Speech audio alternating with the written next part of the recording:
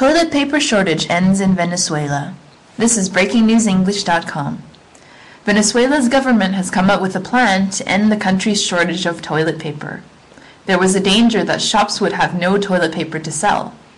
Even though Venezuela is rich in oil, it has difficulty in paying for things from other countries.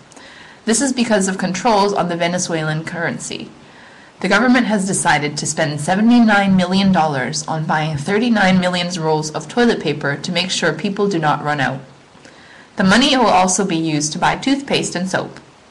People around the country have to wait in long lines at supermarkets and pharmacies to buy basic things, sometimes for days.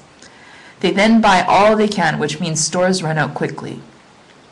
Venezuela's president, Nicolas Maduro, said the shortage of toilet paper was because of rich people and those who are unhappy with the government.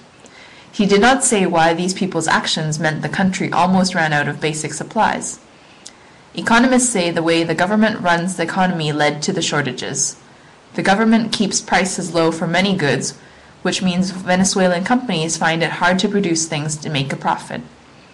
The price controls also push up inflation because when there is a shortage of something, people will pay a higher price to get it. Venezuela has the highest rate of inflation in Latin America. The current rate is about 25%. This is Noreen Lamb reporting from Spain.